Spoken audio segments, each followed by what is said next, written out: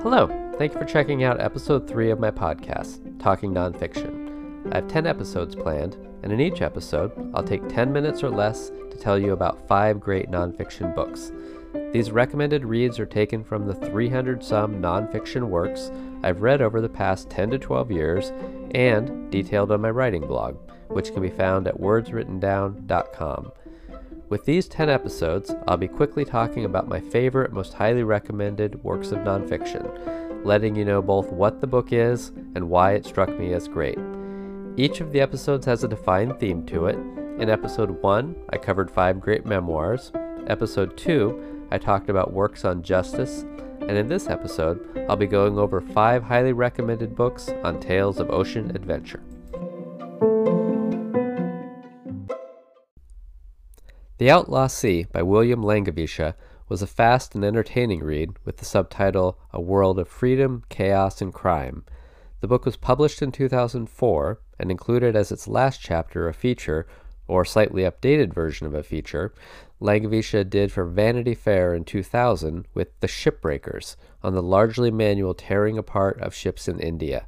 Additionally, The Outlaw Sea brought to mind a great 2014 story from Langewiesche titled Salvage Beast, on Nick Sloan, a man whose business was to board and attempt to either save or salvage the cargo from ships in distress. One of the stories told in The Outlaw Sea that stood out as particularly interesting was on the 1994 sinking of the Baltic ferry, the Estonia, and how the people who had the best chance of survival just went. They didn't delay, they took control of their fate. The second book to cover is The Wave by Susan Casey. It's split between giant waves and their impact and the people who surf them. This was the second book of Casey's that I've read, with the first The Devil's Teeth, a fascinating account of her time spent on and around the Farallon Islands, 27 miles out of San Francisco and home to a thriving seasonal population of great white sharks. Back to The Wave, I often felt like I was reading 2 different books joined together, as the chapters would go from one on Laird Hamilton surfing Jaws off Maui to one on the very busy rescue and salvage operators working out of Cape Town, South Africa. The bigger picture content in other parts of the book was fascinating, including things like more and more big waves coming due to climate change and oceans rising, large numbers of ships lost at sea every year, and giant rogue waves that known models wouldn't have predicted the height of, including an 1,800-foot wave at Lituya Bay in Alaska. It was fascinating reading and highly recommended. In the Heart of the Sea by Nathaniel Philbrick is an account of the last voyage of the whale ship Essex and the fight for survival of its crew after being rammed by a huge sperm whale, with this sinking the basis for Herman Melville's novel Moby Dick. Philbrick's story was a historical tale of danger, resiliency, and horrible decisions. He wrote of how the Essex in August 1819 sailed out of Nantucket, was hit by the whale in November 1820, and subsequently sunk in the middle of the Pacific. 20 men then boarded 3 small whaling crafts, with the captain of the Essex, George Pollard, wanting to sail to the Marquesas Islands some 1,200 miles away, but convinced by his first and second mate that they should go 4,500 miles away to South America. The first boat, captained by Owen Chase, the first mate, and 2 additional sailors, was rescued off the coast of South America by the ship Indian. 5 days later, Captain Pollard's boat was also rescued by the crew of the Dauphine. As a result of these rescues, a ship then went to Dulce Island, where remaining crew members were said to be on, found it uninhabited, and then correctly surmised they may actually be on Henderson Island, some 70 miles away. This left the third boat. Its whereabouts were unknown until 5 years later when it was found washed ashore off Dulce Island with 3 skeletons in it. It was an excellent read overall, highly recommended. The fourth book to talk about is Endurance by Alfred Lansing. It's from 1959 and a compelling read on the 28-man Imperial Transantarctic Expedition led by Sir Ernest Shackleton. The goal of the expedition was to cross the Antarctic continent from east to west, and the Endurance set out for the pole from South Georgia Island in December 1914. The ship, roughly a month into the expedition, was locked in the ice in the Weddell Sea just outside the Antarctic Circle. Eventually, the ice began to crush the ship, and the men abandoned it in October 1915. The crew took what provisions they could, along with 3 small boats, and drifted on the ice until April 1916.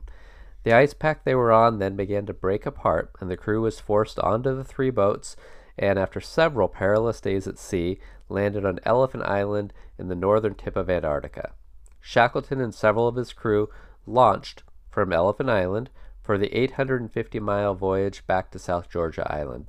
The journey was exceedingly dangerous, and they then had to make a treacherous crossing over the top of the island, with Shackleton and 2 others walking into Stromness whaling station in May 1916. The men there were familiar with the expedition and had presumed all hands to be lost at sea. The journey they took overland on South Georgia was the first recorded to have been done, and Lansing notes that there wasn't another crossing until almost 40 years later, and this done by expert climbers in proper gear. Shackleton worked to secure a boat to return to Elephant Island to rescue the remaining crew, and after several aborted attempts, picked them up on August 30th, 1916. The 5th book has the loosest connection to this theme of ocean adventure, but is called Trapped Under the Sea by Neil Swidey. It combines a disaster tale with a fascinating story of engineering feats and organizational dynamics, all of this told through the lives of people who found themselves facing disaster at the end of a 9.5-mile tunnel below the sea in the Boston Harbor. From an organizational dynamics perspective, Swidey recounted the huge number of poor decisions that came as a result of different agencies, contractors, and subcontractors all seeking to further their own ends, and the result at the expense of the big picture goal of worker safety. Along with this was how the various parties would agree to risky plans, but in an arm's length manner, because to get too involved would have been to invite culpability. Also noted in the book was how things become much worse late in the overdue project when everyone wanted it done. Additionally, the story was about hubris and the person most in charge of worker safety coming up with an untested and dangerous plan and not listening to concerns from others. Swidey notes that a poorly thought out safety measure can be worse than no measure at all, since it provides the illusion of safety. It was a compelling read on extreme danger, modern engineering, and institutional failures, and Swidey did a great job covering all this while still having the book focused on and told through the stories of the men at the center of the story.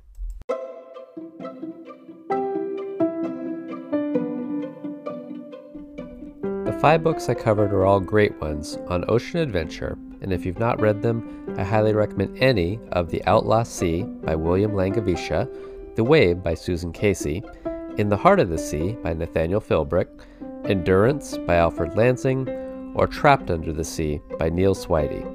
I'm glad you took the time to listen this far. If you liked what you heard, please rate the podcast, leave a review, or subscribe. Next episode, I'll be talking about 5 great nonfiction books on history.